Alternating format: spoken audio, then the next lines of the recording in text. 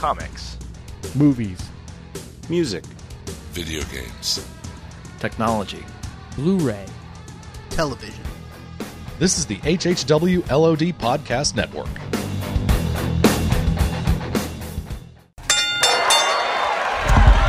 Ladies and gentlemen, welcome to tonight's main event. Episode 273. The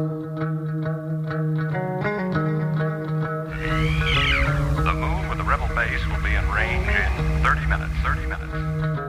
Every time Catherine revved up the microwave, I'd piss my pants and forget who I was for a half hour or so. It's 30 minutes away. I'll be there in 10. Is this a 5-minute argument or a full half hour? You have 30 minutes to move your car. You have 30 minutes to move your cube. You are listening to a half hour wasted. Tonight's episode, the startling conclusion.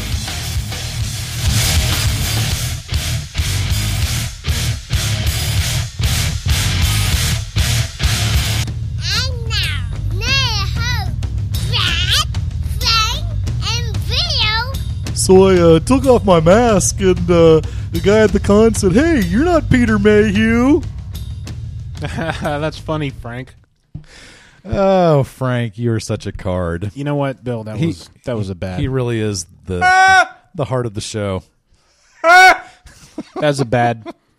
First off, that was a bad Frank impression, and that wasn't a great. Sorry, that wasn't a great. You didn't Frank laugh. You didn't like the Peter Mayhew line. Kind of had okay. little June Bob Kim laugh in there. You know, yeah, there definitely is a little JB in there.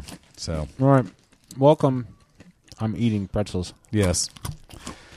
Welcome to episode 273. I could pick this up if you need. Of Half Hour Wasted, where we are continuing. Let's just jump right into it. Yes. Continuing our talk with Jean-Luc Picard. I mean, Gianluca Glazer. Gianluca Glazer. Yes. Jean-Luc. You live on the second floor? No, you've never heard that one. Wow, either, you're just emptying the whole closet out right now, aren't That's you? all I got. Yeah. No, I used to glaze donuts because I'm glazer. That's fantastic. Right. Just last time on Half Hour Wasted, we started talking about something. So remind the listeners what we were talking about. And I said, stop, save it. You've teased it, so let's save it. Yes. So remind us what we were about to jump into. all right. Well, I used to work for Boom Studios and then Radical Publishing. And Radical Publishing did an interesting book called Incarnate that was written and the pencil artwork was done by Gene Simmons' son, Nick Simmons. Gene Simmons, if you don't know, is like one of the founders of Kiss, the band Kiss. I am holding issue 3 in my hands right now. Awesome. It's probably worth quite a bit on eBay. Is it really? Really? Bill, look over there. If you had $20 for it. Bill, look over there. Don't rest your beer on that. No, Bill, look over there. Let's eBay it and put the money in the budget. How's that? Technically, There it you go. can't be sold anymore, but you can sell it on eBay. You can sell it. Okay, Yeah. so what's the hubbub? The hubbub about it is that we ended up having to recall the book. It was kind of an interesting experience regarding that particular book. Okay, so he's Gene Simmons' son. They do this show on A&E called Gene Simmons Family Jewels. It's Have you seen the show? Have you seen the show? It's terrible. It's pretty bad. Nick seems like he's a couple of sandwiches short of a picnic. I mean, am I wrong? He's a nice kid. I'm sure he is, think but he gets bad advice. I think he personally just gets bad career advice. Well, his dad is Gene Simmons. When your Simmons. dad's worth $500 million, I guess, unless you get cut off, there's no such thing as bad career advice. Their house is huge, by the way. I have been to it a few times during the time I was working with him on the book. Promoting the book. I've got 2 words concerning that show. Is one of them Shannon and the other one Tweed? Yes. Okay. Exactly. Sorry to steal your thunder there. Ba-boom! I was totally guessing. Okay, continue, please. It's kind of weird, too. Yeah, I did used to watch those movies of hers growing up. So you never think... Movies? I'm not sure what you're talking about. Movies? I have no idea what you're talking about. Let's just movies. say you have to have a cable service to access those. Right. You never think, okay, I'm going to meet this lady later on. But No, he was a good kid. I think he just got kind of interesting or bad career advice.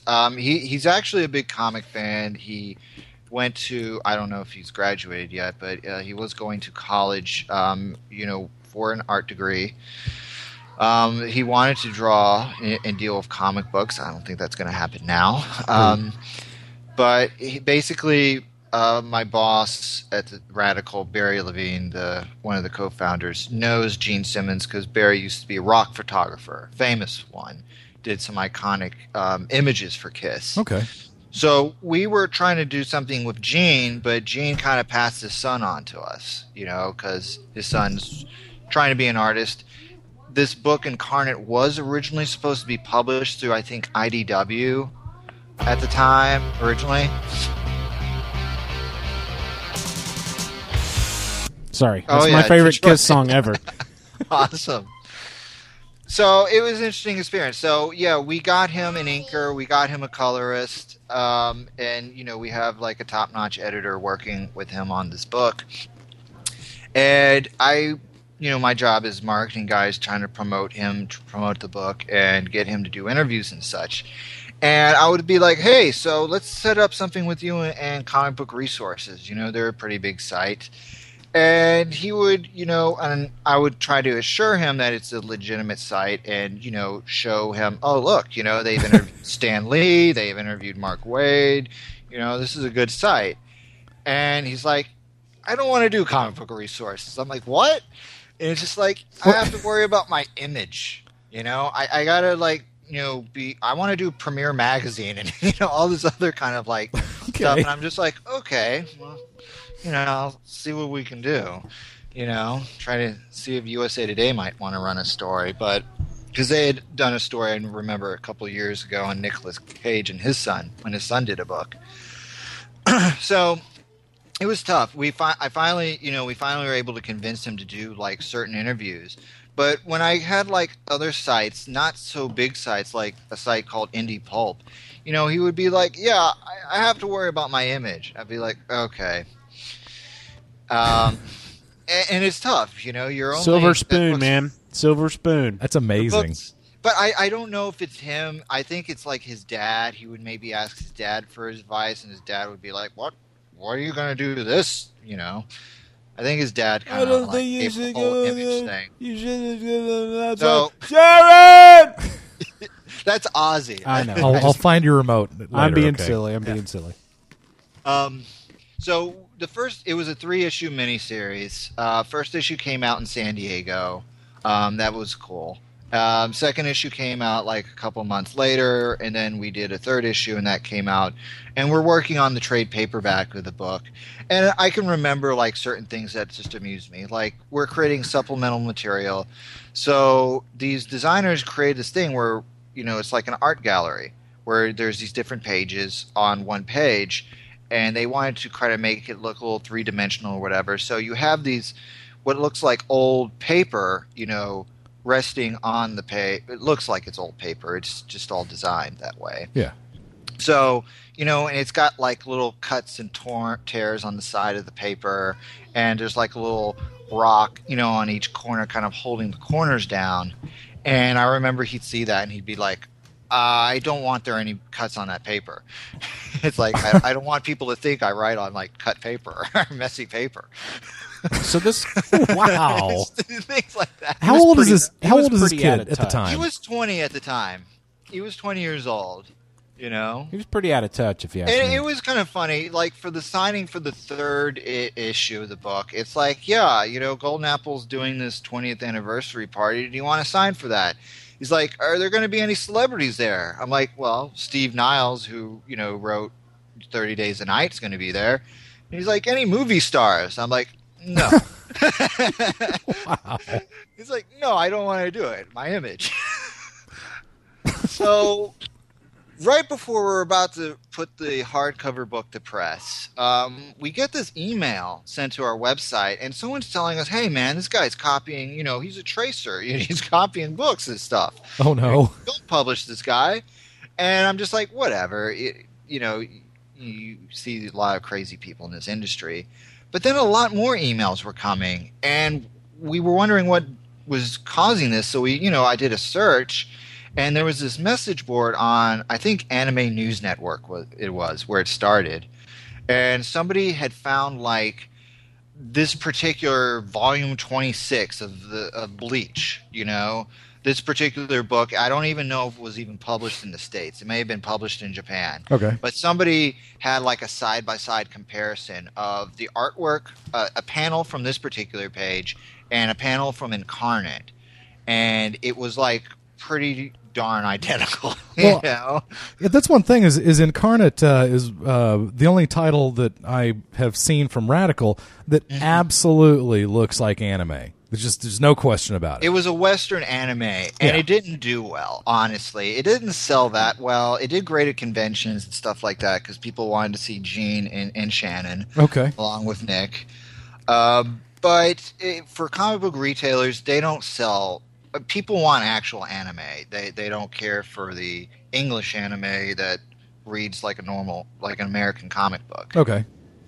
So it didn't do that well. And a funny story, too, was that so let me first get to this part here. So we saw this happening, and then this message board grew. It was 20 pages, 40 pages, 60 pages, 100 pages, 200 pages, comments, because people kept finding more and more stuff, and more sites were picking up on it. And then, people were trying to get this thing on TMZ. There was just a hardcore group of people doing that. And for a whole week, Nick Simmons did not comment on this. Now, I mean, he told us that he did not trace, that he was paying homage to some of his favorite manga books, but some of that evidence is pretty damning, Wow. We had to inform Diamond. We had to release a statement the day that this news came out to us, that same day. And then for like a week, we were just kind of watching everything unfold. And we had to inform Diamond to no longer distribute the 3 books and tell the printer to not print this particular hardcover either. So it was just literal plagiarism. Is plagiarism just literary, or is it artistic also? I mean, it's artistic plagiarism. Okay. Rob Liefeld used to do it. If you go online, you can find images that Rob Liefeld had traced from other people. Greg Land is another guy that did it, but I guess when these guys did it, the internet wasn't such a big deal. Communication wasn't so out there. But now, oh my goodness. I mean, yeah, there was a huge uproar, huge amounts of people. The guy who created Bleach didn't take it so badly. He had a funny comment about it. I had the unfortunate task of having to go through and catalog every kind of instance for Viz Media. Oh my gosh. And then I went to Comics Pro a few months later, and this retailer comes up to me. It was so funny. He's like, yeah, I wanted to compliment you on this book. I'd been sitting on it, a bunch of copies. I couldn't sell them for anything. And then this story broke, and I knew where he was going with this. And he's like, then I sold all of it on eBay for 3 times the original price. Nice. Dang. So, you're welcome. Yeah. That's the well, genius. I think that's just further evidence about just how out of touch this kid was with reality. So I just find it kind of ironic that he was very worried about his image, and now he's doing rock music because his image as a comic book artist is forever tarnished. And I think if maybe he had fessed up sooner, or even fessed up at all, because his statement, his lawyers showed us his statement, and we told the lawyer that, you shouldn't release this. You don't admit to anything, and I guess maybe that's why. Okay. The lawyer told him to release this statement, but the crowd's going to get angry over this. They're not going to like this because they know it's there. There's even a blog that cataloged everything all on one page so you can see, and gave constant updates on everything going on with the scenario. Exhibit A for the prosecution, huh? I mean, yeah, cow. It's just pretty bad. They even put the image over his images, to show exactly how much they match. Well, that's amazing to deny it too, when that evidence is just so clear. Also, the fact that you just deny when we have. If there's one thing we've learned in America, it's that Americans well, other than knocking people off pedestals, Americans love to forgive. If you come to the American people and say, I'm sorry, I've made a mistake, and we see this for the 3% of our listeners who are also sports fans like I am, you see it in sports all the time. And you're seeing what Roger Clemens is going through because he won't admit it, and how easy it is on the people who do admit it and do beg for forgiveness. Well, the forgiveness is almost always granted. Sometimes. Now, here's the deal, though, is that some of these guys that you're talking about, they had big accomplishments, like someone like a Rob Liefeld. Yeah. Had big accomplishments before these kind of scandals happened. In this particular case, you had a kid who is the son of somebody famous, never worked in the comic book industry before, was basically handed, a book to be published, with a publisher at the time. And a lot of guys in the industry would just, give their right arm for that worked for years and never get this kind of an opportunity. He had some good, an inker with him. He had a good colorist with him, a good letterer, He had a good support team around him, and he blew it.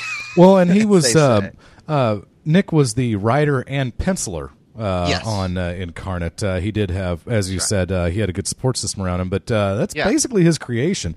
It is. You get a lot of celebrities, too, that are involved in a book, that really don't do anything. Like we almost did a book with Samuel L. Jackson. He did it with Boom called Cold Space. Oh, cool. The main character looks like Samuel L. Jackson, but, this other guy wrote it. How much really... I created it, I came up with a story idea, but then we hired a real writer to write it and a real artist to draw it. So the selling point prior to this whole scandal was, he was an actual creator celebrity that was actually really involved in his book. And there was a lot of props on that account. But then you kind of shot that. Wow. And we were at the con a couple weeks ago. The Dallas Comic Con just came and went, and it was a glorious success, I guess, unless you were actually there Saturday morning, in which case you kind of wondered if you were ever going to catch your breath. Yeah, don't get me started. I know, I won't. But we had a mutual friend, June Bob Kim, who's an aspiring rising artist. Gianluca, do you have a pen and a piece of paper? I can get one. Get one real quick. Pen. Sure. Okay. Vamp. I want you to write this web address down. Sure. I'm going to spell it out. Sure. JUN BOB KIM JuneBobKim.com. Yep. Awesome. As soon as we're done recording, I want you to grab an icy cold beverage, get in your comfy chair with your laptop, and just look at this. Look at this guy's art. It's amazing. Okay. Yeah. And he's one of those guys who has really put work into his craft, and you can see the evolution, and he's one of those classic people that's his own worst critic. He talks about the faults in his art, whereas people who are amateurs look at it and go, "Nice." He's bro. one of the most humble, nicest people you ever meet. But my point was, maybe you remember who he was talking to, Brad. But he was Sean McKeever. That's exactly who it was. Thank you. But he brought his portfolio to the convention, showed it around a bunch. He showed his portfolio to Brian Stelfreeze. Okay. But he also did have a long conversation with Sean McKeever. Now, this wasn't advice in terms of this is how you actually produce a comic book, but advice that he was given on how to increase the quality of your art. A way to get there was to do a lot of tracing. And June Bob said, I've never traced anything in my life. He said, you should start. If nothing else, it introduces you. And I'm paraphrasing, but if nothing else, it introduces you to the way other people do it. It broadens your horizons a little bit. Let's give credit where credit is due. If memory serves, yes, it wasn't either one of those two people that told him to trace. Okay. I think it was Neil Adams. Really? I believe so. I Okay. believe it was Neil Adams because he spoke to all three of those guys. Yeah. And I was really bummed out. I was really bummed out that June Bob did not have the guts to ask Neil Adams if he truly believes that the Earth is expanding. Have you ever looked at Neil Adams's his scientific theories? They're interesting. No.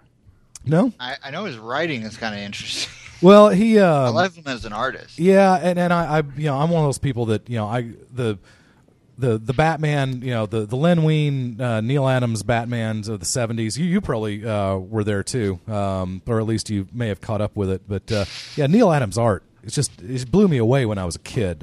Maybe he might have been my favorite artist. But he now has a theory. It's a scientific theory, and I'm not joking. That there's this concept called, and I hope I'm getting the term right, universal expansion. He believes the Earth is physically larger than it was when it was created, and that explains why Pangaea was a time hundreds of millions of years ago when all the continents on the Earth were one big blot, and then they broke apart over hundreds of millions of years.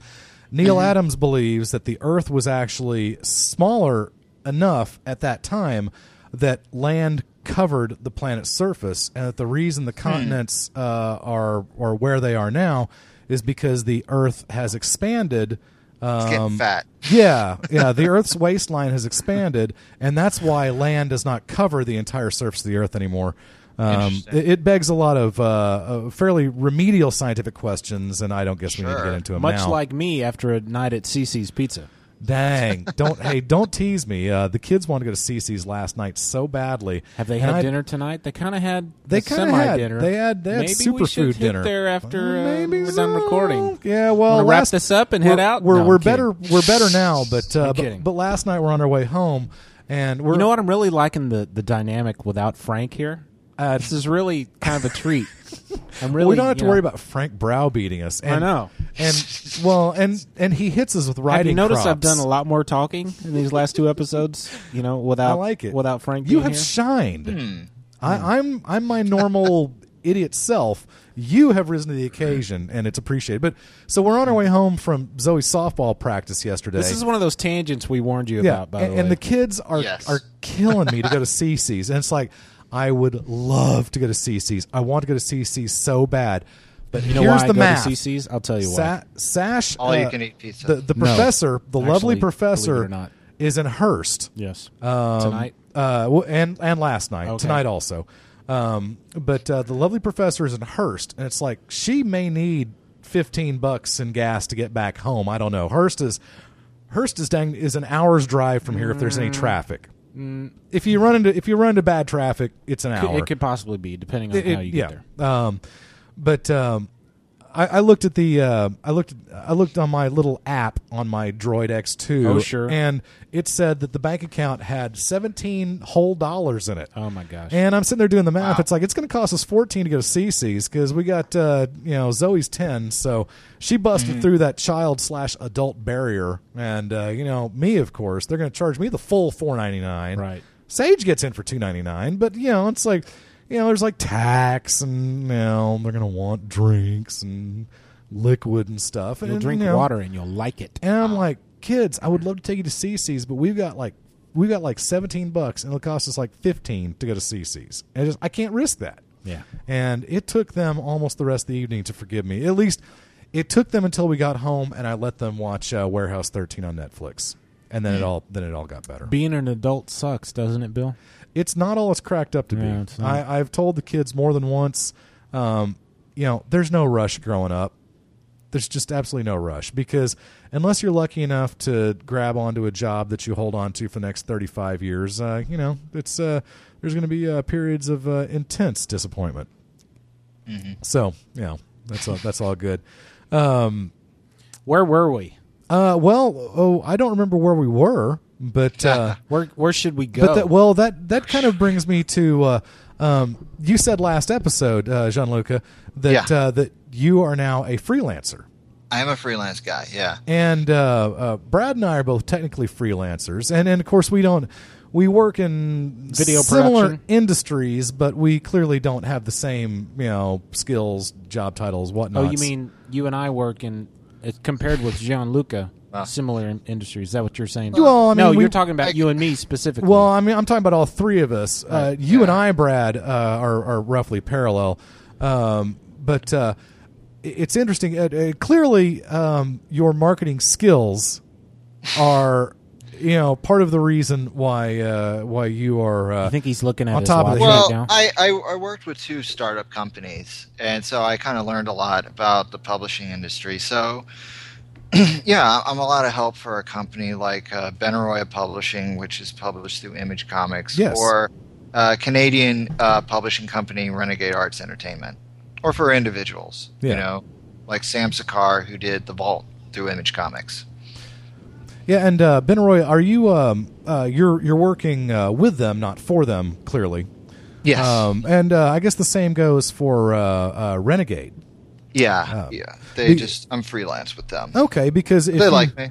If you follow Mr. Gianluca on Twitter, Facebook, LinkedIn, those kind of places, you'll find that he gives a lot of love to Renegade, and frankly, with your background with Radical, I mean, I just got to the point where, if you told me something was good, I'm going to give it a chance. Now, cool. whether I agree with you after the fact, it is certainly, that's up to me. But I'm fascinated though with Renegade. It's really such an interesting, little-known company.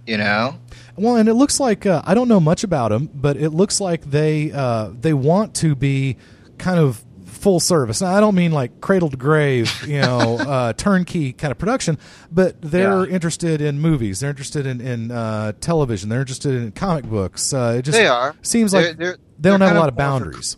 They're more of kind of a creator kind of thing going on. It's really interesting. They work with, the movie Hellraiser, with Pinhead, and the fights and all that stuff. They work with Doug Bradley, who played Pinhead, and they do these audiobooks with him where he does these classic stories from Edgar Allan Poe, and they've had Robert Englund, do these. It's called Doug Bradley's Spine Chillers. It's done through Renegade. Oh, how cool! And you got Jeffrey Combs from Reanimator doing that, and that's just one aspect. They work with Alan Grant on a lot of stuff. He did Batman and Judge Dredd. They have this historical book coming out in the middle of June called The Loxleys and the War of 1812. Yeah. The guy who's the colorist for Animal Man, the new DC 50, the new 52 DC book, Laverne Kaczynski, he colors this particular book, and he writes a book, a trilogy that's called Shame, that's got artwork all by John Bolton. The first book came out in 2011. And they have another. It's going to be a trilogy. The second part comes out sometime in late 2012. Okay. And it's really amazing. They do all this stuff, and it's like, wow, you work with John Bolton, you work with Alan Grant, you work with Laverne, you got Doug Bradley doing the audiobooks. Why don't more people know about you guys? And I do a bit of promotion for them too. I met them at Fan Expo Canada. That's cool. Let me have you pass along some for me. Tell them that whatever they're paying the people who are reading their audiobooks, I will undercut them big time. I just want on the door. So other than that, we're all good here. And I think I'm joking about that. We'll see. You shouldn't be, though, because Bill needs to be doing voice work. He's got a voice. You really well, his name is, we call him The Voice. And then I did not, I do not believe that one should ever give oneself a nickname, so I didn't do that. That's not me. If I had your voice and a head full of hair, I'd probably take over the world. I got half that. Yeah, Bill has barely any hair. Well, if you'd seen me when I was in my late 20s, it would have been on. Bill's nickname back then was Hollywood. Well, you know what? I started losing, and I have to this day. I will go to my grave having no idea if this is mere coincidence or not. But I hit 28. And I became a director, as in a video production director, the guy that sits there and goes, take camera 1, take camera 2, put the key in, that kind of stuff. Awesome. And from the day I became a director, my hair started falling out. Wow. And it could be complete coincidence because I was 28. That's about the time that kind of thing happens. The cameras. Yeah, I mean, it had nothing to do with the lovely missus. Luckily, we got married before I was suffering noticeable hair loss. I could tell, but in the wedding pictures, I'm still looking all right. Nowadays, I'm a goof. I don't even, I don't even put a guard on the dog clippers I use to, shave my head down with. I don't shave my head. I'm no Telly Savalas. I don't believe in that cue ball look. Right. A man should keep a little bit. Much like I put the 1/8 guard on mine. Much like Captain Picard. Yeah, I put the 1/8 guard on mine. Yeah. I put the what they call the blending guard on it or whatever. Right. It's the smallest one. And hopefully you don't nick the back of your head. My hair started falling out about 2 or 3 years into my marriage. Yeah. See, so you wonder is this heredity or environment? It's got to be environment because there's nobody in my family who's had hair loss. Really? Yeah. Okay. Because I knew I was screwed. I mean, I looked at my mom's dad, and he had thinning hair. I blame mine on my ex. Yeah, same here, basically. Yeah. I'm very lucky. I can't. Well, now your Skype picture shows that you've got lots of hair and is that a ponytail? No, I don't. That's definitely not a ponytail. Okay, then that's my hair just is very short. That's it's just a dark background. Okay, great. Yeah, basically, I keep my hair very short. I like to have sideburns. I wear a hat sometimes. So there you go. Okay. By the way, I looked up Incarnate issue number 3 on eBay. Yeah. You can buy it now for $13.55. See, really? That's not bad for a book that cost $5 originally. Yeah. It's a heck of an ROI there. Imagine if you got issue 1 signed by Nick and Gene Simmons. Jeez. So, are you reading comics currently? Yeah, absolutely. I love comics. What do you read? What's your go-to book? I wrote this down for you guys just so I didn't forget anything, leave anything out. Cool. But I like DC stuff. I like Animal Man, Jeff Lemire. Now it's Steve Hughes drawing it. Batwoman. I love J.H. Williams III stuff. I discovered him when he did this story with Grant Morrison, this little miniseries story. So I went and I got the Detective Comics issues that he did with Greg Rucka, and I even found Desolation Jones that he did with Warren Ellis, and I just love those. I love Transmetropolitan. That's Ellis and Derek Robertson. Yeah. The Boys is good. I've read Darwin Cook's 2 of the Parker books, The Hunter and The Outfit. I like that a lot. I like crime, Ed Brubaker and Sean Phillips' Criminal. I've read all those, as well as Incognito, and I'm reading Fatale right now through Image Comics. I'm a big fan of Harvey Pekar. I'm sad that he passed away. I have a lot of the American Splendor collections. I got this really cool book called Yiddishkeit. It's about kind of like the history of Yiddish culture. That he was like an editor on this book. It was pretty cool. I like Archaea. They do a lot of good books. They have Jim Henson's The Storyteller. I've read that. They have a series of books called The Killer. I read the first one. It's pretty cool. It's about a hitman that goes slowly crazy while waiting for somebody to kill. I was a big fan of The Dark Crystal growing up, the Jim Henson film. So I picked up that book that Archaea put out as soon as that came out. I'm a huge Rocketeer fan. I have several of those IDW collections for the Rocketeer. Bill Pullman fan, I guess. No. Dang it, I screwed that up. It wasn't Bill Pullman in that movie. What, Bill Campbell? Thank you. Not Bruce Campbell. You want me to edit that out, Bill? No, I don't care. People know I'm a dork. Okay. The other Campbell, not Bruce. Thank you. No relation. I love Boom. There's certain books from Boom that I love too, like Darkwing Duck, and they did the Muppets when Roger Langridge did that, and when they had the license. And then, of course, I like some of the classic ones, like The Watchmen, The Dark Knight Returns, because I'm a big Batman fan, and I loved Alan Moore's The Killing Joke. I read that when I was pretty young. Yeah, I read that when it came out, man, and that was dangerously close to messing me up. No.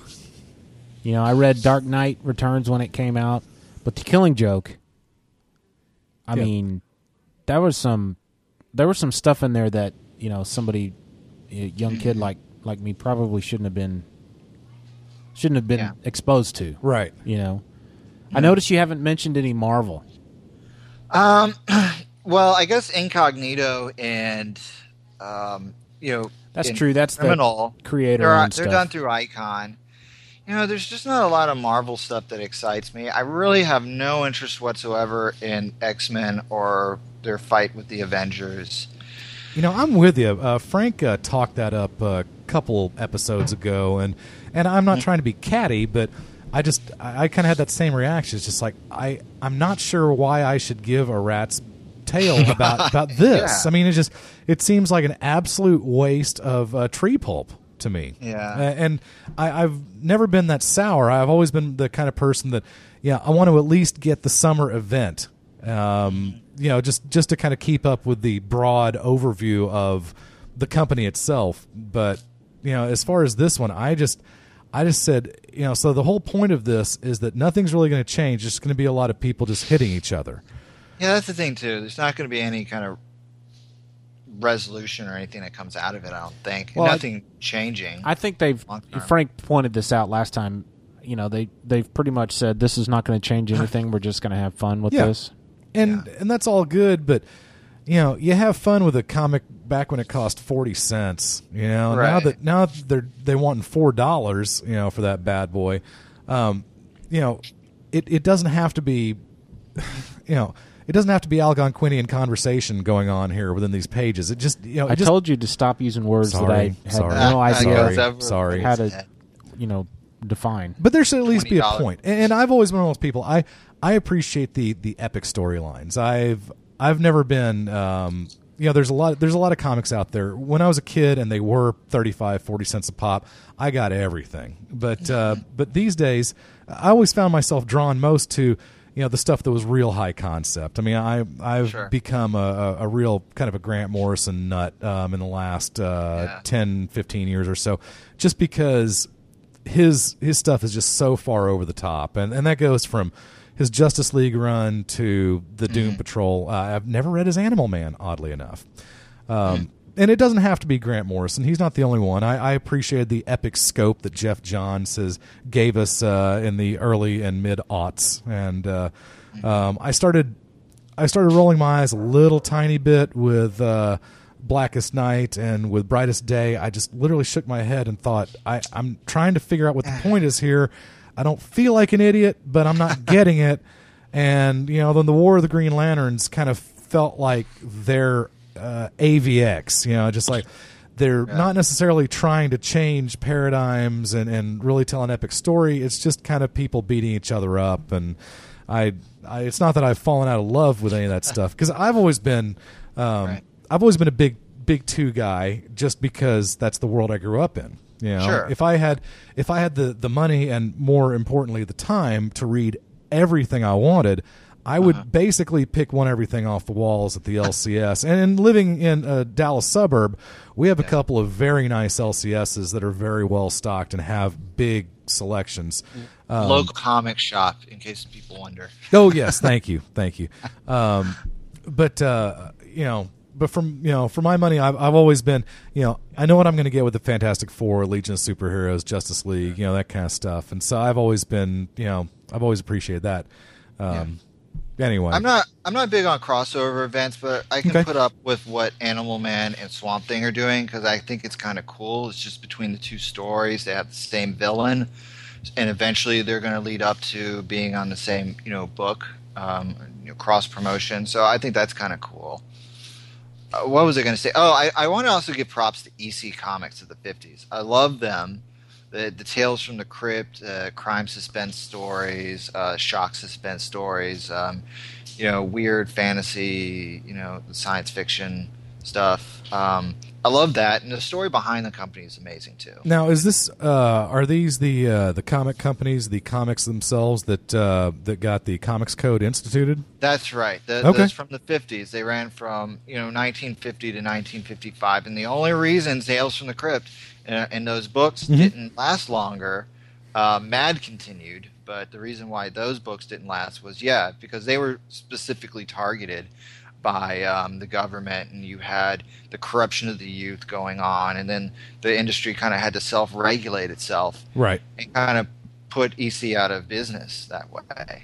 Yeah, I mean, you had everything from shock illustrated to crime suspense stories to they were weird. You had cool sci-fi stuff like weird fantasy. Yeah, you had guys like Wally Wood, Ghastly Graham Ingalls, you know, just these really talented people working on these books as well.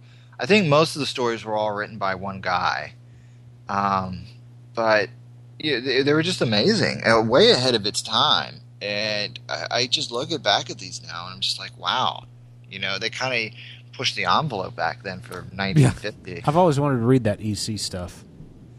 You know, Diamond Gemstone, which is owned by Diamond, released these great EC archives. They were pricey. They were $50 for a 6-issue oversized collection, totally recolored, but they had so much information, you know. I was hoping to find them like in a half-off bin at a con or something. Yeah, you can find like the old Gladstone books or some of the Gemstone collections you can find. I go to flea markets, so there's a big one in California, the Rose Bowl flea market in Pasadena. So there's usually a comic vendor or two that, you know, I can find some stuff, vintage stuff there. Yeah, that's one thing we have just in the last couple of years. Our Comic Cons here in the area have become, I don't know, big time. Maybe is not the right word, but as big as Dallas credible deserves is a good because we valid. Yeah, you know, I hate to say that, but I mean, it just seems like a top 5 market. I mean, you know, Dallas, I guess, is number 4 in America in terms of population. It just seems like we shouldn't have to wonder if there's going to be a decent-sized con, you know. But when Wizard World says, okay, we're not coming back to Dallas anymore, we're going to go to Austin or Houston, you kind of wonder, well, what the heck, man? You know, I didn't realize you we were guys something. have Lone Star. Yeah, we do. In fact, Lone Star is one of the LCSs that's kind of in my neighborhood. The Plano location is, it's about 3-4 miles from my house. And then you go one more major street over, and you find Madness Comics, which I'm one of those that I could go to either one of those two. If I'm taking the kids with me, I'd like to go to Lone Star. If it's just me, I'd like to go to Madness. But yeah, it's just it's interesting too how the industry, the comic book shops have really changed in the last few years. Because I think they've been announcing the death knell of comics for quite a while now. Yes. And they're probably right in some form. Frank has the thought that printed comics are going to be a thing of the past, much like newspapers. I mean, we just found out last week, they said that the New Orleans Times-Picayune is going to cease daily publication. I don't know when they're doing it, but they're going to go to Wednesday, Thursday, Friday, Sunday only. And, of course, this New Orleans is not a typical metro area by any means. But you are starting to see the very overt signs that these death knells that people have been, prophesizing are actually kind of coming to pass here. But yeah, eventually everyone's going to have an iPad or an iPad-like device. So yeah, you wonder about that. I think maybe there'll still be collector, items that people will get. I have a hard time believing that the print runs are ever going to go away. Now, I guess it certainly could happen if the print runs become so small they become prohibitive, because at that point, theoretically, you're going to be able to buy that comic online for $2 or $3. It might cost you $8 or $10 to buy it in a store because they just don't print enough of them, to make any money off it. That would be. Yeah, I think it's just a generational thing. I think eventually you're going to have people that grow up on digital, and eventually they're going to reach 40 years old, so they'll be the only people that know about digital, and us guys will be long dead. Well, yeah, no doubt. Or maybe we'll have other hobbies. Well, yeah, much like DVD saved the movie industry. I think you're going to see video.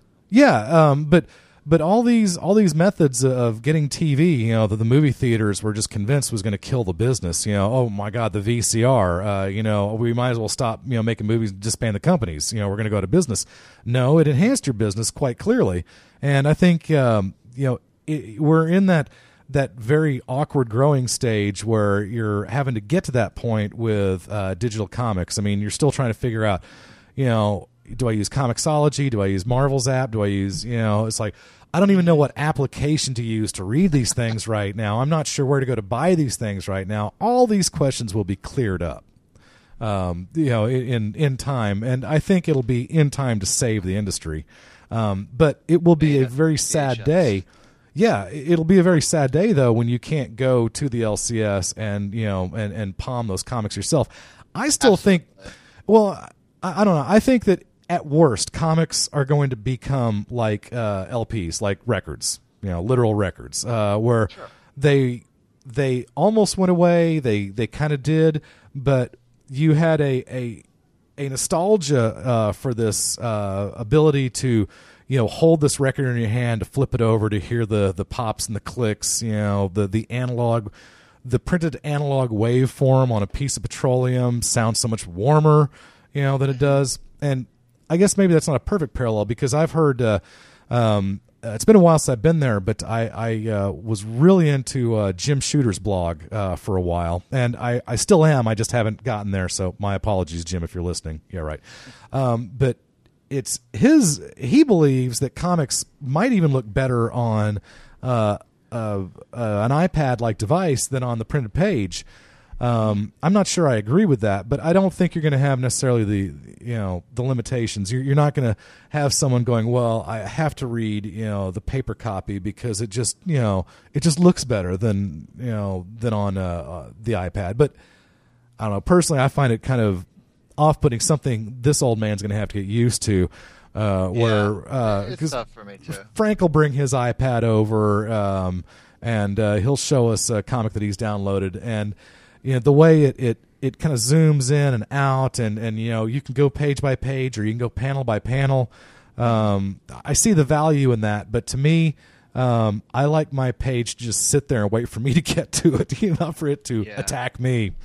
Anyway, I think. Yeah, I mean, I always love paper, and I'm never going to want to not read paper, but I can't deny that, things move in a certain direction. I can see certain things like the way DVDs offer alternative commentary. I can see that with creators doing that on comic books as you're reading them, giving you inside scoops. Kind of like the way we've incorporated commercials into YouTube. I could see you flipping through panels, and all of a sudden, you can skip this advertisement in 10 seconds. Oh, no. On the next page. Please, no. Unfortunately. I can see maybe certain animated things being incorporated, but not necessarily being all animated comics. But I could see certain things optional if you want to. Yeah. You see a battle scene animated style if you wanted. That would be kind of cool. It seems like it would take a bigger team of creators. I wouldn't think that the guy sitting there doing the art. Eventually it'll be easy to do. Eventually it could be one person just doing that. Yeah, I guess you're right. Again, old men that we are going to have to see what this next generation of punks does with the medium. So hey, good luck. I'm one of those people that I don't believe for a second that medium will not be there for them. And Frank is more concerned than I am, but maybe we need to revisit this with Frank, because perhaps his iPad Comixology collection has changed his mind. We'll have to see. So, all right, good times. Yeah. Let's see. Gosh, there's a whole lot that I would love to get to with you. I mean, I'd like worked to with a lot of cool guys. I want to shout out to David Hine. I loved working with him.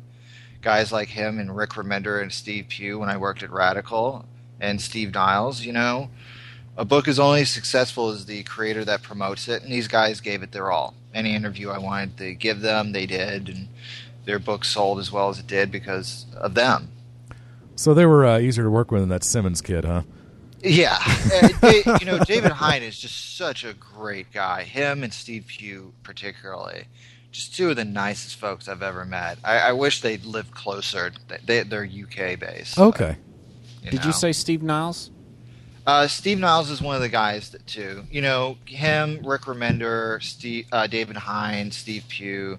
These guys did like any interview I threw their way, and they're the reason why they're Jimmy Palmiotti and Justin Gray are the same way as well. These books do well because, and they work a lot because, they sell themselves. I've met Steve Niles a couple of times, talked to him a couple of times at Dallas Cons. Great guy, real nice, real personable.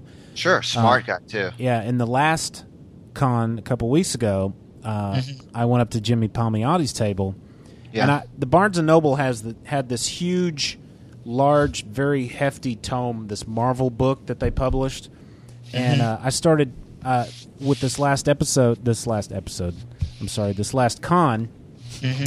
I'm seeing your kids cycle through episodes on the Netflix through the window there, and it threw me off. So sorry about that. Oh, good heavens! The last con, I took that book to have people start autographing it. Those who've worked for Marvel, and Jimmy Palmiotti he had one person in his line, and this was when it wasn't busy. Later on, his line was just like completely bonkers, but. I waited patiently and I sat down. I gave him my book and he says, "Have a seat, man." And he talked to me for like 10 minutes solid. He was like real nice. Yeah, he told me a couple of jokes. He drew a head sketch in my book. I didn't even ask him to do that. So he's one of those guys that is real personable. It's like he wants to know how you feel about things, and he just wants to. Do you need to get that phone call? Oh, that's my wife's phone. Okay. Oh, okay.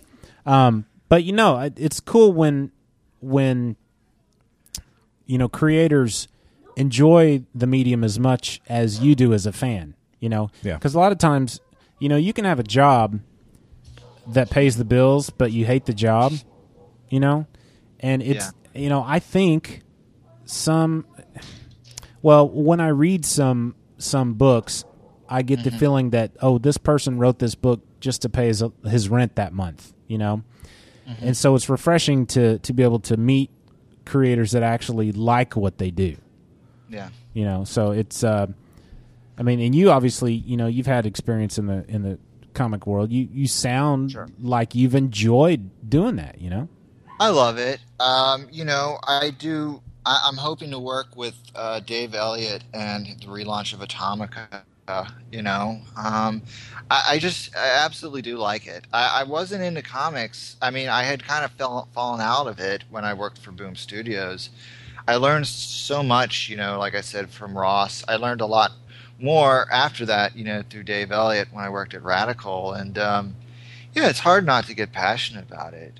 There's just I don't like reading regular books. But I love reading like illustrated work, and I've fallen in love with certain artists, and I've fallen in love with certain writers, and it's kind of cool meeting these guys in person or conversing with these guys through email. How many of them have issued restraining orders? None. Thankfully, I guess not if they want to get their book promoted. Nice.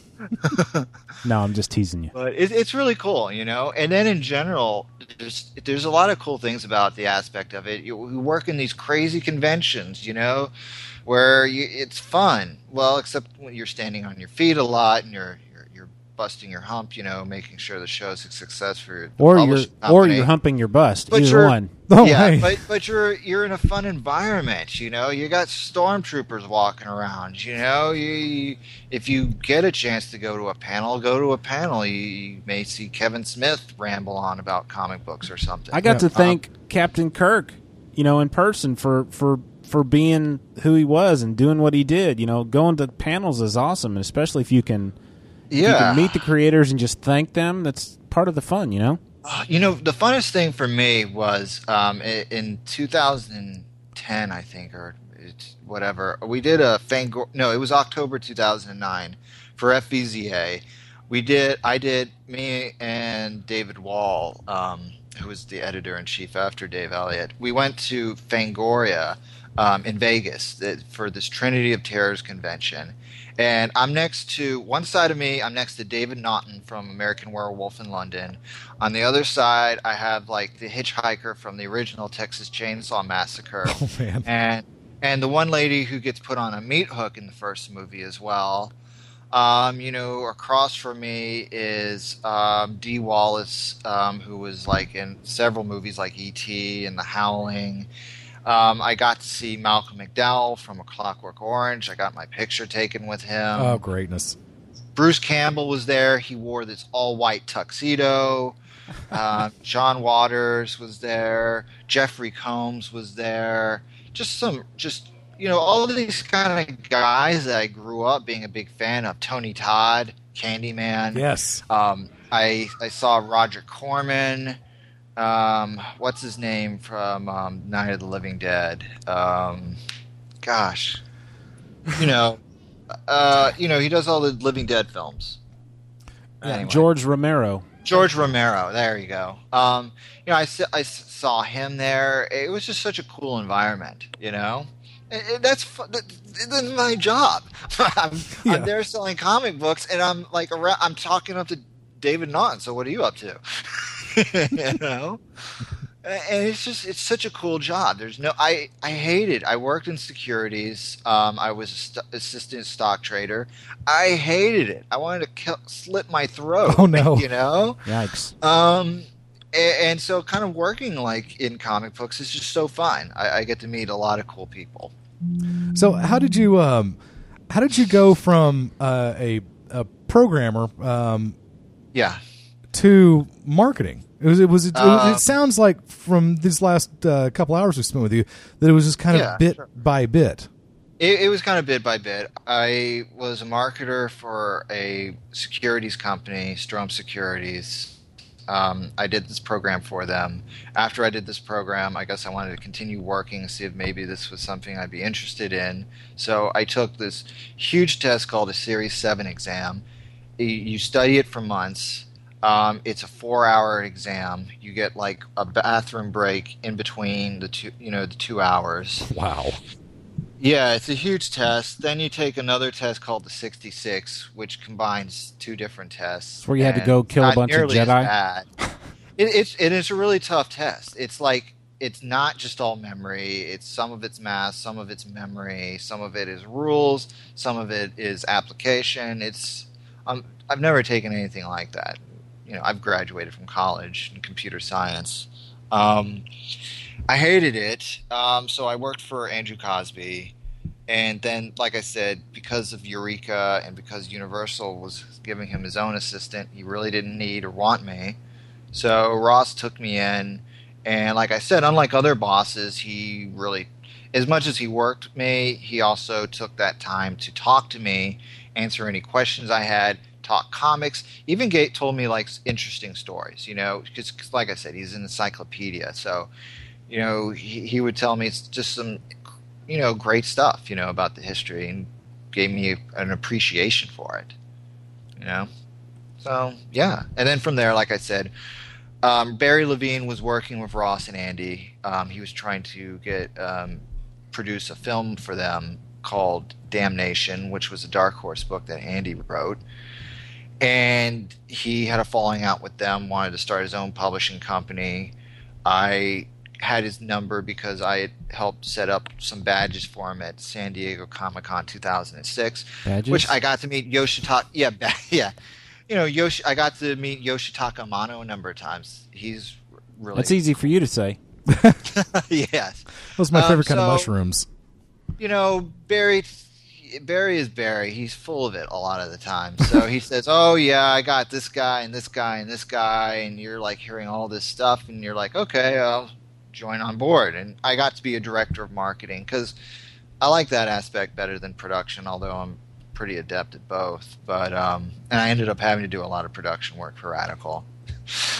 But yeah, I took him up on that offer. It was more money, and it was a better position for me, and I got to work with some really big names. So I don't regret it, but long-term wise, because they're not really publishing anymore, kind of wish maybe I stuck with Boom. But, it is what it is. Who knows if I would have still been with Boom if I stuck with Boom. So wow. Who knows? They'd be up to 60 titles a month. They'd be punishing the big two. They're still big, They're really huge. And Chip I wouldn't have been the director of marketing, I can say that, because Chip Mosier was just amazing for that company. Now he works for Comixology. But, everything happens for a reason. I got to do a lot more with Radical in terms of working on ads, writing tons and tons of press releases. And like I said, making a lot of contacts because I was promoting like a lot of big people at the time. Yeah, it does seem like in any business, I guess, as I've matured, I've started to realize that I mean, you do have to know your stuff. You know, you do have to be able to push the door in when someone opens it for you. But yeah, it does seem like it's almost more, you know, who you know than what you know. And I hate to tell the kids that because it'll depress them.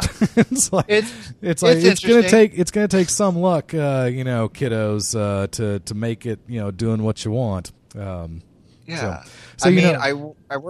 I want to just mention, I worked with Sam Sakar when he did that book Caliber, which was one of Radical's first books. So then after I worked with Radical and I was out of a job and no one's hiring and I didn't know what I was going to do with my life, Sam needed somebody to promote his book for Image, The Vault. So I worked not for Image, but I worked directly with Sam, and the editor for that was Dave Elliott, who I worked with at Radical, and Dave liked the way I was promoting The Vault, so he got me on with Ben Arroyo, and then he introduced me to the editor-in-chief of Renegade when Ben Arroyo went to Canada for Fan Expo Canada. And so I'm working with Renegade, and now that Dave Elliott's kind of moving away from Ben Arroyo and starting up Atomica, you know, I hope to work with Atomica, which is working with a lot of great people. So, yeah, you always treat people with respect, and you always, you know, put in a good effort and, you know, leave a good impression with people, and you can go far. In a perfect world, you know, you sell yourself, you don't sell the product, and you know, it's people's appreciation of you, people's trust in you that you know, that gets them to the metaphorical table. So they got to sell it too, and that's why guys like Palmiotti, who take the time and talk to you and do the sketch and stuff, you know, he's selling his product, and he knows that next time he does a product and, you know, you look at it, you're likely going to buy from him because you know what a good guy is. That's for sure, man. Maybe somebody who would say, "Yeah, I don't have time for you, kid. Beat it." You know, I started thinking on the way home. I was thinking about the con and thought, man, you know, that Palmiotti was a cool guy, and I know he's written a lot of stuff, but I thought, wonder what he's writing right now that I might pick up and read. You know, there you go. I think he's got something going on Kickstarter. So yeah, that's true. I saw him. And Image is collecting a book him and Justin did that hadn't been in trade ever. So yeah. I haven't bought a new DC book. The last new DC book I bought was Flashpoint number 5. Oh, interesting! Wow. Because I was against and still am against the reboot. Yeah. You know, I guess I'm old school. You know, I'm old school, and I'm not interested in. You know, Batgirl can walk now. Yeah, see, that bothers me. That bothers me. But you know, like again, I'm sure eventually I'll get over it. But what was Animal Man doing before the reboot? You know, what was Swamp Thing necessarily? You know what? I didn't now care about either of those characters then, and I sure as heck don't care about them now. See, I like them. You know, I kind of like that these guys kind of been dusted off and been brought back. And I mean, you'll enjoy the DC Nation Animal Man shorts. By the way, they're like 15-second long episodes. I think it's cool when old characters get dusted off and reinvigorated. Yeah. You know, I think it's cool. Well, that's kind of what they did with the entire line. I was one of those, you know, and I get that, but you know, I miss Wally West. I have the utmost respect for Barry Allen. You know, but I think Barry Allen's a much more interesting character dead than alive. You know, because to me now the rebooted Barry Allen, you know, and it makes his death in Crisis less important to me. Well, but see, it's one of those things. And I could go on and on about that, and I have on this show, and I won't. I won't be drawn into this argument. Let's not rant until the chip on the recorder is filled up. Mm-hmm. But yeah, I think Brad and I just respectfully disagree. I think Brad kind of thought it was nearly, you know, borderline betrayal of the reading public, and I thought I wouldn't have done it myself, but honestly, I bought a lot of DC titles before the New 52 hit, and a lot of them a lot of the titles that I loved were pretty stinking stale. Yeah. I mean, the JSA, JLA, and I've always been I was a team book guy. I'm much more likely to buy the Justice League than Batman itself, and that's just me. Much more likely to buy the Avengers than the Thor comic. Yeah, it's just me. But the New 52, there were a lot of things I thought were kind of weird about it. It took a while for me to start figuring out what they were doing with Wonder Woman, and I bought into the marketing. I'm not buying I'm not going out there buying the issues because, oh man, I'm going to sell these and put the kids to college or anything. I know that. Yeah. Just consider that these things are going to be worthless, and you know what? If it turns out they're not, well, that's a bonus. That's kind of the way I look at it. I mean, I'm still going to bag and board them, but I was interested in what they were doing with the New 52, and yeah, there are things that I was not terribly happy about, but for the most part, I thought, well, this is, if nothing else, this is interesting. This is a new look, and it doesn't have to invalidate anything that we've enjoyed before. The only sucky part is that those stories have ended. The stories of the classic Superman, the classic, Wally West, the story has ended. I mean, there may be a new chapter or a new volume or whatever, but it's like the stuff that the crises did. They may have changed the entire paradigm of the DC universe, but and you may or may not have liked them, but they didn't invalidate anything that came before. I wonder if Brad may have just been more kind of sad that he wasn't going to be able to continue reading these characters that he grew up with. Yeah, there's certain titles though, like Justice League Dark or Batwoman, that kind of start things new for you. Yeah, so and that retcon anything. Yeah, that JLD was pretty cool. I've dropped most of those titles in the last 2 or 3 months, and that's on me, not the industry. I'm sorry that I'm not keeping an LCS afloat purely by myself, but you make some you make some sacrifices to reality and time and that kind of thing. Or to put food in your children's mouths. Or to put food in your children's mouths. Yeah, maybe that's true. So. I know. They go, Dad, I'm hungry. It's like, look, I got to go spend $25 at the LCS this week. Get off my back. No, I'm not taking you to CC's. But Dad, you could feed us twice for that. Yeah, I know. Oh man. So yeah, that's us. Dang. Well, you know what? We have kept Mr. Gianluca Glazer for over an hour. This is the second episode we've done, by the way. Yes. I don't want to kick you off the phone line, but we have. I hear you. You got families. Oh well, no, you've got a family too. We've taken a lot more of your time than we originally thought we would. And the cool thing is that we didn't really get through all the questions that I had. I never got to ask what you think about that Alden Wicker. Or I never did get to say, hey, you want to talk politics? So, maybe someday we can get back to that. By the way, everybody, go look up Alden Wicker and find out why she thinks TV is ruining her life. And if you don't throw your computer, oh my gosh, I haven't read that story yet. I've never read her before, but I read that article thanks to it's your like all the things she mentioned. You could just replace television with internet. You know, yeah, absolutely. And she writes for the internet. Yeah, it was absolutely just grandstanding, and it was like the bad band that writes a song that they know is going to be an anthem. It's like when Starship wrote "We Built This City," or it's just. I equivalent to Jack Chick and his rants against Dungeons and Dragons. And I don't know about you, but I played Dungeons and Dragons as a kid, and I don't. Well, and you worship Satan, according to Jack. Well, Chick. Of course I do, but not the way he thinks. No.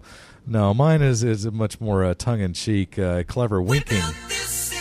Oh, wow. You did not have to do that for me, Brad. I didn't go to this concert, so I get to keep that little shard of my soul. But when they came around in, 86, 88, whenever it was, they put this out, I had some friends that went and saw them up in Oklahoma. They said that of course, Starship by this point had completely given up their souls.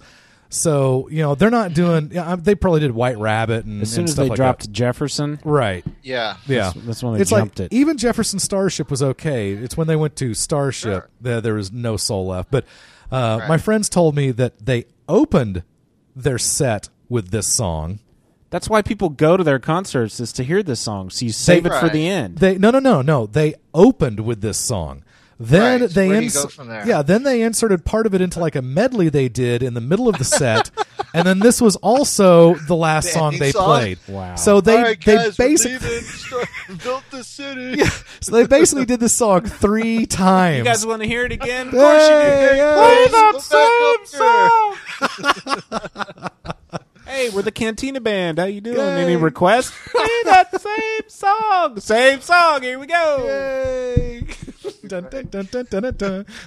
Holy cow. We only know 3 songs, guys. That's right.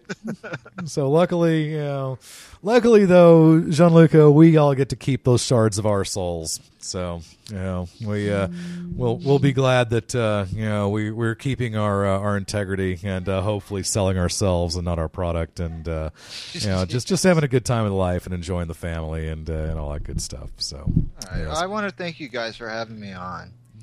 It's our pleasure. You are so kind to us. You have been so gentle and gracious Not and a patient. famous guy. I hope after building it up in your mind for over a year, Yeah. that we haven't been a payoff. completely a letdown to you. Yes. And I honestly think that if Frank had been here for these last 2 episodes, you would not have enjoyed yourself quite as much. Yeah, that's okay. We'll explain it to Frank. And later. I didn't tell this to Bill before we started recording because I wanted to take pity on him, but that if this interview didn't go well, I was going to demote you back down to Yuck Monkey. Oh man! See, Bill came to the Half Hour Wasted party. I want to say late, but because he's always been there since episode 1, he's been our VO guy and been special guest. Yes. When it's just been me and Frank. But then, we promoted Bill to full time back before episode 100. So, Because of the voice, right? yeah. Well, mainly we had to promote him to full time because we had to start recording at his house every other week. Yeah. So we figured we better bump him up to full time status. Sure. We bought a bigger table, Yeah. so I could fit around it, that kind of thing. But anyway, Bill, you are not in danger of being demoted to Yuck Monkey. I appreciate it. All right. Awesome. So this has been a lot of fun. Yeah. So this is Thank you. This is just something that I kind of, I've wanted to talk to you for all the reasons that we've discussed over the last couple episodes, but I thought this would be kind of a cool little thing for the audience, for our particular audience, just kind of a glimpse behind the curtain, if you will. So there you go. Yeah, and not that I thought you would, but you have certainly not disappointed. Awesome. So yeah,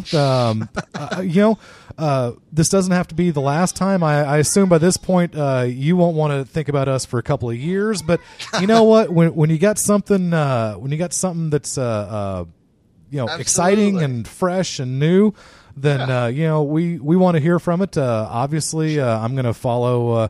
I'm going to continue following your Twitter feed, and we're Indeed buddies, or we're LinkedIn buddies, and crap like that. So I'm going to follow you on Twitter now too. Yeah, and I know a lot of guys too. If you ever want to hit up somebody or think of somebody, I can contact them and see if they want to be on your show. That would be That's awesome. so cool. We have done more creator interviews in the past, and I guess with everything, things change and evolve, and so we kind of got away from that, and we kind of evolved to a different type of feel with the show or whatever. That's but my fault. Well, it might be, but we like doing interviews and stuff, and heck, if we can, we'll throw some ideas back and forth with Bill and me and Frank, and see if you can hook us up with somebody who might give a crap about talking to us. No doubt. Okay. Yeah. So there are a number of those guys out there. Yeah. So we'll stay in touch. Awesome. Brad and I will probably start emailing you asking for like job leads and that kind of thing, and we'll see where it goes. I just followed you on the Twitter. Awesome. The twits. I think Michael Chiklis just tweeted a shot of his own nipple. Gross. That's pretty bad. Yeah, Wow. That may be why I don't The follow dangers of Michael Twitter. Chiklis. Yes. Yeah. That's kind of gross. But so how do people how do people get a hold of you if they need you and your personality and your competence to market their fresh new hot product? You can hit me up on Facebook at Gianluca Glazer. My email address is, I have a couple of them, doublegmarketing@gmail.com. That's probably easy to remember. The other one is my first and last name, Gianluca Glazer @gmail.com. Like I said, Facebook is another way you can stalk and find me. Or you can hit me up on LinkedIn. I'm available, for any of that stuff. Tell me what it is you're trying to sell, and I can tell you, what my prices are, and if you're interested and go further, I can, give you kind of like a schedule of what I can do, Cool.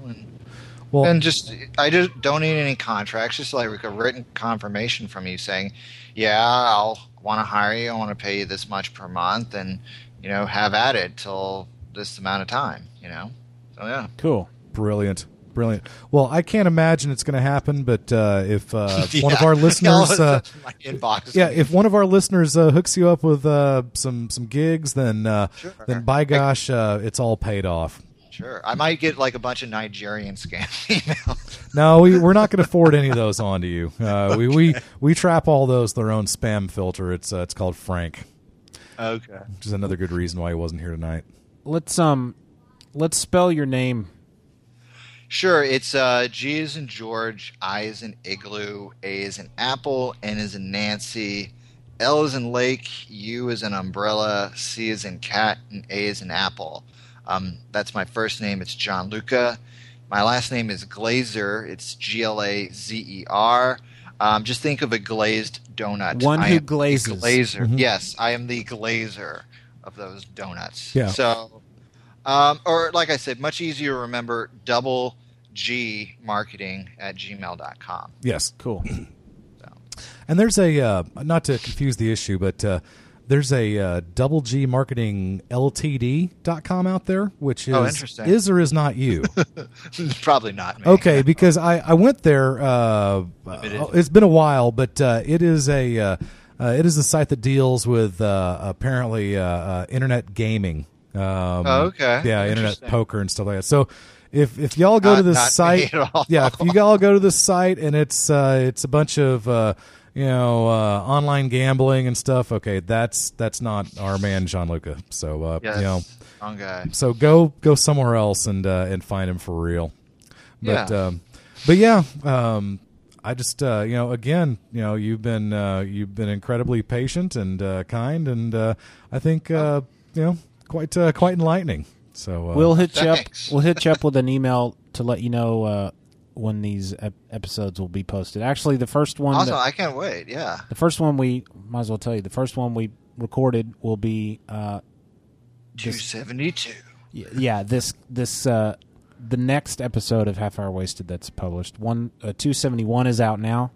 And I'll usually publish them either Sunday night or Monday morning. Okay. So you can go to hhwlod.com and get it there, or you can find us on iTunes. Yeah. And HHWLOD is Half Hour Wasted Legion of Dudes. Those are the big two of the other network. Hey, we're part of a big two. Yeah, that's neat. That's right, buddy. Yeah, and Frank apparently gets he gets promoted to Yuck Monkey. I still say it's a promotion. He may think it's demotion. He will be Yuck Monkey for the next 2 episodes that he's here. That's fantastic. Awesome. Good. I can't wait. Well, cool. All right. Well, it's not as late where you are as it is here, but it's late enough. Yeah. Okay. So, so goodness, man. Again, thank you so much, and we will, we'll get back with you. We'll we'll try to bug you, once every year or so, and see how life is going. And no problem. Smart You can bug me more people. than once a year. Very good. Well, cool. So smart people go find Mr. Gianluca Glazer and hit him up for services, and we'll and then then when you're done with that disposable spending income, cash flow, whatever, I'll take some too. So Awesome. very All right, good. shut up, Bill. I'm going to shut up now. All right. So this is me saying goodbye. I'm going to let Brad handle the actual goodbye because I'm shutting up now. All right. Well, we'll say goodbye to you, and then we'll do a little bit of wrap up here on our own. So thanks very much for spending the time with us. Oh, thank you very much. All right. We'll talk to you. We'll talk to you real soon. Okay. Cool. Thanks. All right. Bye-bye. All right. Bye. Cool guy. That was nice. Cool guy. Now, so I don't know if I've been hyping this up for the last year and a half, but I've mentioned it on and off that I had this gentleman that I wanted to talk to. You've mentioned it a couple of times on the show, but that was fun and interesting. It's always very cool to talk to people who have stories, especially when they deal with the children of Gene Simmons. Wow. That was crazy, man. That face I made during it had nothing to do with our interview. I didn't figure it was something I saw on the internet. You were looking right at the screen and your eyes got real big, so I figured it was that. Yeah. The current... do I need to sit down for this? You are sitting down. Okay, that's good. The current score of the Texas Rangers baseball game. Yeah? Bottom of the 5th inning. Okay. I want you to guess by how many runs we are losing. Oh, no. Who started tonight? Was it Colby? We're playing the Mariners, by the way. Well, the Mariners, the light-hitting Mariners, you might want to rethink psychic. that. I'm psychic, so if I guessed, I'm sure I would actually get it right. So just tell me. The score? Yeah. Rangers, 0. Whoa. Mariners, 17. Holy cow. Holy cow. Nelson Cruz is at bat right now. We've had 2 hits. Yeah. Get this. The Mariners have scored 17 runs off of 17 hits. Yeah. Wow. I may need to see a box score. And then I came this close. I would have turned them down because of tonight's interview. But there was a chance, a good buddy of mine, John Snicker, who went with us to the live Aquatine thingy. He almost had tickets for tonight's game, and there's a chance that I could have been there. Luckily, I almost did too. Wow. Yeah. Luckily, he has a neighbor who had a pair of tickets he had to offer to one of his workmates first. And luckily, because I felt like a heel, I texted John this morning and said, "I'm sorry, I can't go," because I'm sitting there texting John about these Ranger tickets. At the same time, I'm doing this email on these talking points. I'm just trying to get stuff in order. Yeah. So I'm literally thinking about the show we're going to do tomorrow while I'm texting John about tickets for tomorrow night to the Rangers game. And somehow my stinking brain never made the connection that, hey, dude, you're talking about the same time. Right. Daddy. Yes, Sage. You have got to speak up because nobody on the internet can hear you right now. Can I go to Audie Donnie's now? Okay, now let's enunciate well. Try it again. Can we go to Donald's now? McDonald's. See, that's much better. That's all I wanted. I just want a proper enunciation. So he wants to go get some fries, maybe a parfait. No, this pop. Yeah? A cheeseburger. Wow. I don't know what Mom's going to think about that. Hey, speaking of Mom. Unfortunately for him, Cece's is closed. Speaking of Mom, yes. I'm going to call my mom right now and put her on the show. If you don't mind? No, I don't mind. Daddy. We could just about cut this episode up into. We could have 3 episodes out of this, by the way. Yeah, we could. I want no pickles on my cheeseburger and no extra mustard. No extra mustard. I always order extra mustard for you. Don't you know that? That's how we do it in the McDonald family. When I was a wee lad. My younger daughter doesn't like mustard either. Hi, this is Ben. Oh. Son of a gun. That didn't work out the way I was hoping for. I'm going to try my dad's phone. Okay. I have no idea why. Are you going to ask him about the Rangers score? I'm going to, because we were all supposed to be at this game. Oh, okay. Oops. Wow. I wonder, Here we go. my friend John is the biggest... Hey, Dad, how are you?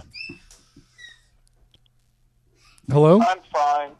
Hey, you're on the recording of Half Hour Wasted with me and Bill right now. And Sage. Yeah? Now, Want me to be funny? sure. Why not? What can it hurt? The reason I'm calling is because I wanted to ask you if you're paying attention to the Rangers game. Oh, gee whiz.